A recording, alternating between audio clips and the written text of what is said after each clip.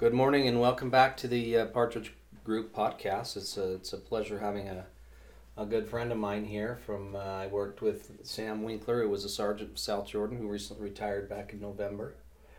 And I had the pleasure of working alongside him for many, many years. Over 20. Over 20 years. And I just thought it'd be a good, I wanted to get some different perspectives from you, Sam, in regards to, your career, some mental health, what retirement's kind of looked like for you after, and it's not easy to leave the job. It's not easy to pick up this retirement gig and move forward for some. There's some difficulties to it. It's not always pleasant.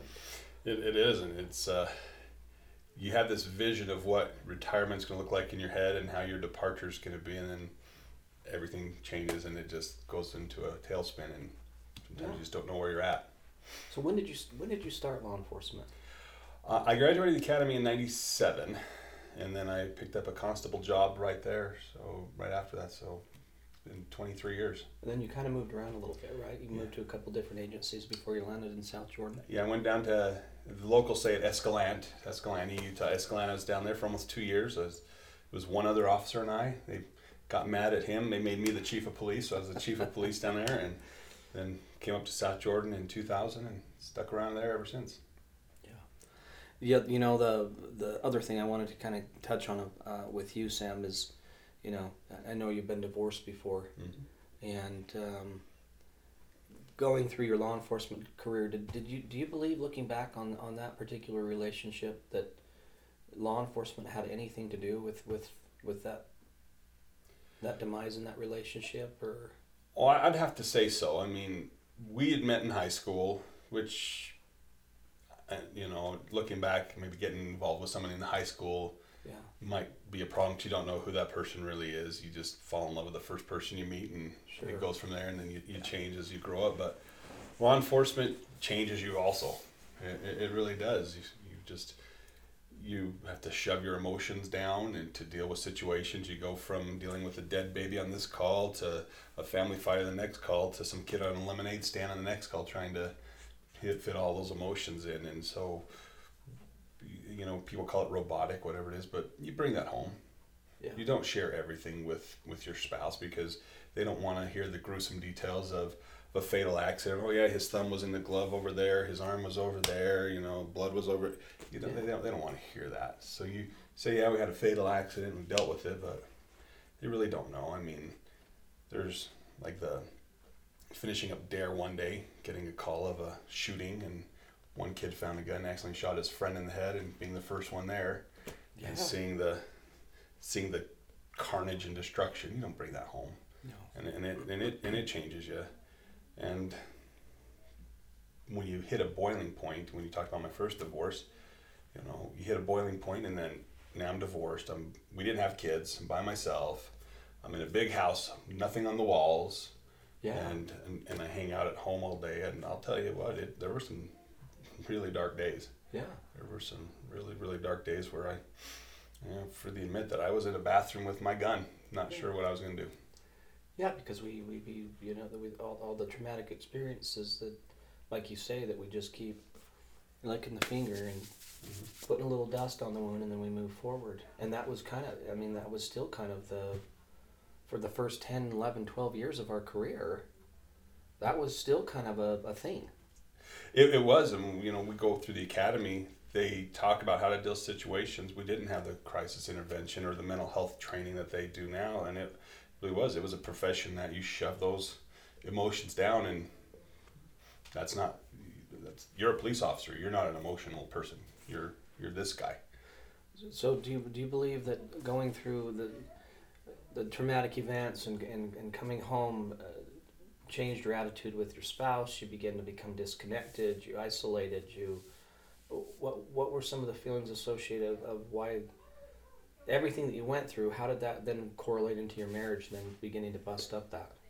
No, it was all those, because she didn't understand. She actually got a job as a dispatcher, but then she didn't understand, and then there was things in our marriage that I started to resent her about, but I would never tell her, and then there was stuff she would resent, and then we just had all this resentment between us, and because we didn't speak to each other.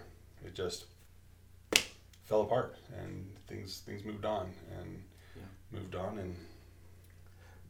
there's a lot of officers out there that get themselves into similar situations with marriages, and the marriage divorce rate's very high among first responders, police, firefighters, all those folks that are in this job.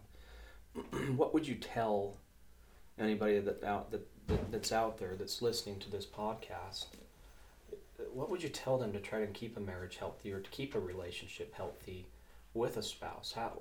Looking back, what would you change? Well, we go get physicals with our, check our blood pressure, our heart condition, we check our cholesterol, we get annual physicals, but the one thing we never do an annual physical on or checkup on is our mental health.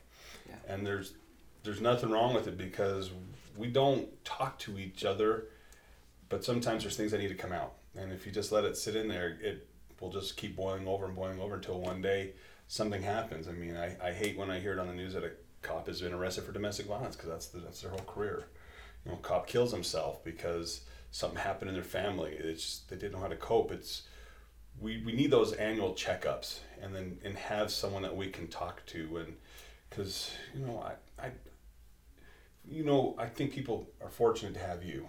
Yeah. And he didn't pay me to say any of this, but Josh has been in it. He's seen this stuff. He's been in the trenches, and you can understand. So finding someone that you can talk to, at least get some of that stuff off your chest, and maybe shed a tear or two, which I'm trying not to today, because I'm trying to be tough still.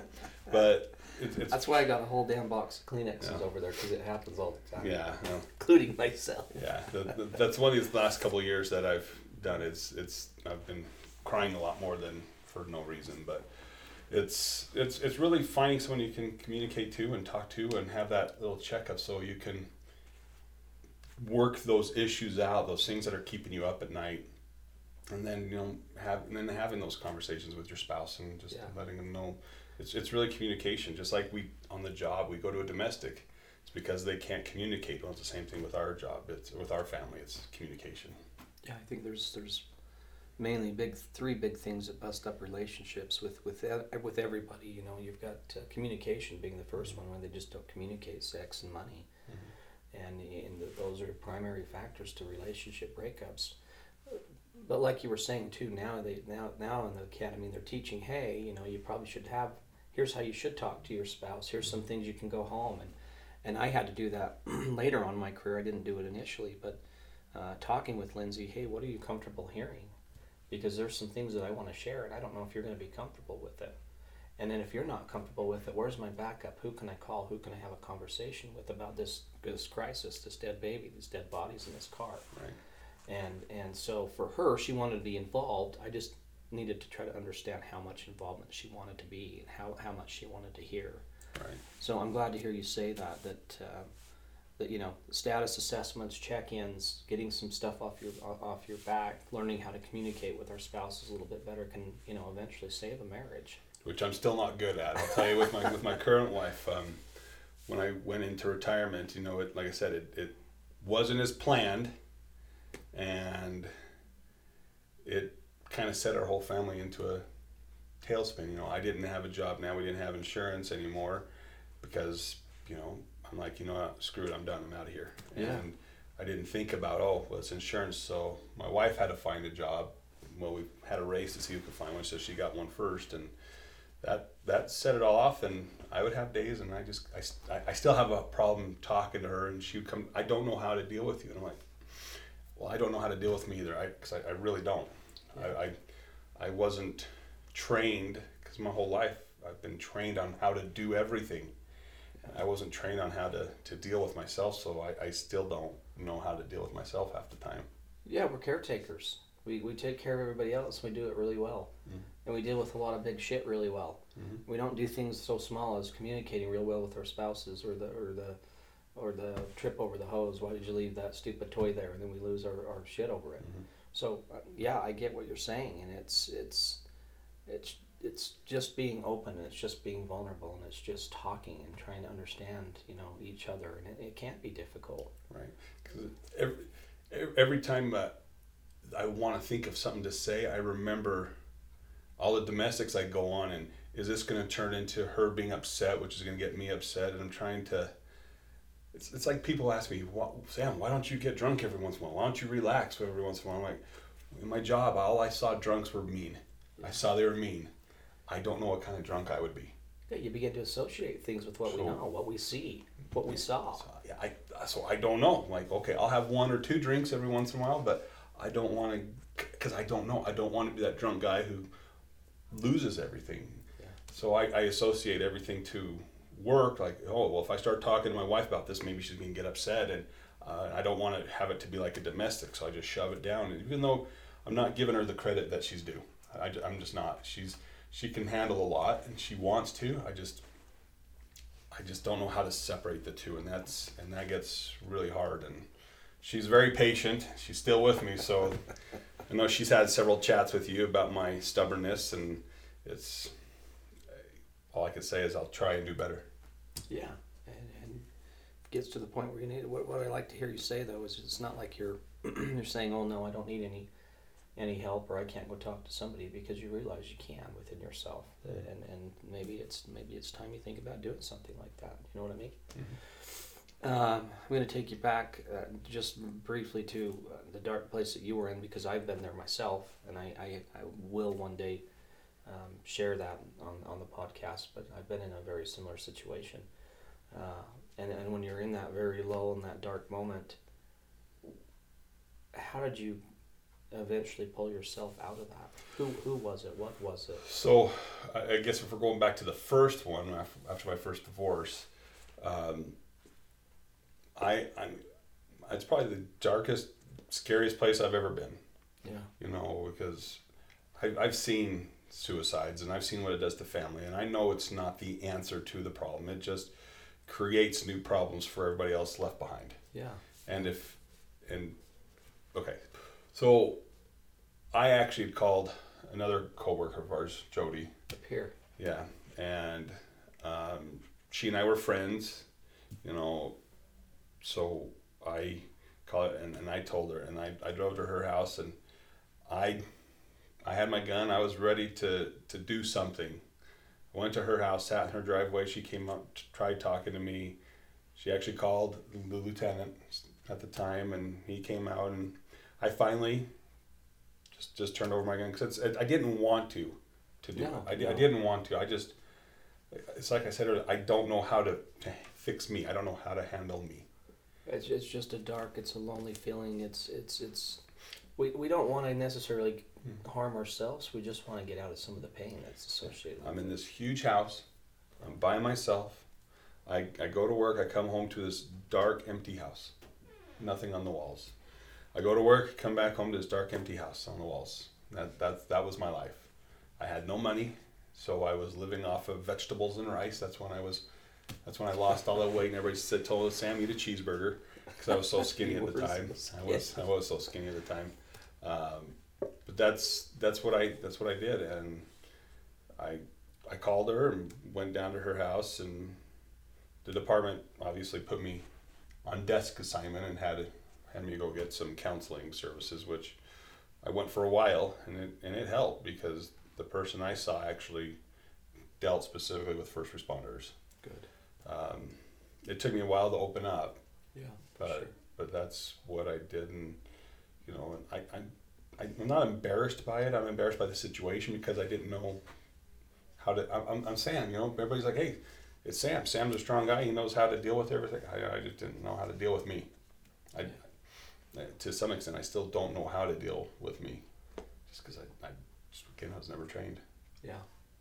Well, I appreciate you sharing that and being vulnerable, because sometimes it's not easy to talk about those type of things, but it does help. It does help to talk about it.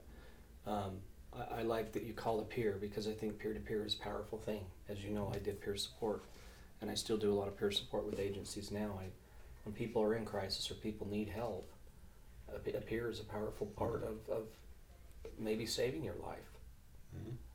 So lean on those peers is what I'm hearing you say. Talk to people, share things with folks. Yeah, my parents lived here in town. I have some siblings that lived here in town, and I didn't want to talk to them. Yeah. I didn't want to talk to them. They couldn't relate.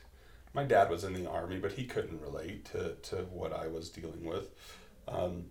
My brothers and sisters had no idea about law enforcement. There was just no way. Plus, they're younger than I am, so I'm the big brother. I would never. That's not who I would want to reach out to. Was my family, and so the only one that I knew who would understand was my coworkers, my friends at work. Looking back on it, was it preventable? Oh, of course it was preventable. What weren't you doing?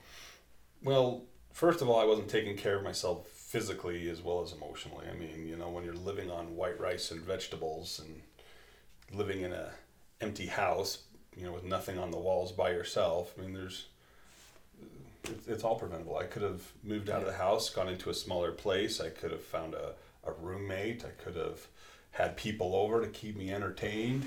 Yeah. I could have gone. I could have done all sorts of things, but you can't live on crap food and by yourself, just listening to all those thoughts in your head and all the visions in your mind about, I'm a child seat person, so I was trained to do child safety seats, and as a major acts investigator, one of the things I did was look at kid seats and going on all the fatals with kids, and looking at the seats and looking at dead kids. So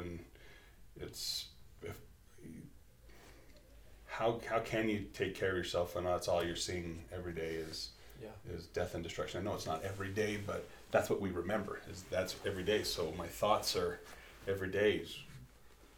A 5-year-old getting slapped by her dad because dad's mad and you can see the fingerprints. That's to me, all the bad stuff was every day, even though I know it wasn't. Yeah, and so we're not exercising. We're not having conversations with people. We're not finding friendships outside of law enforcement.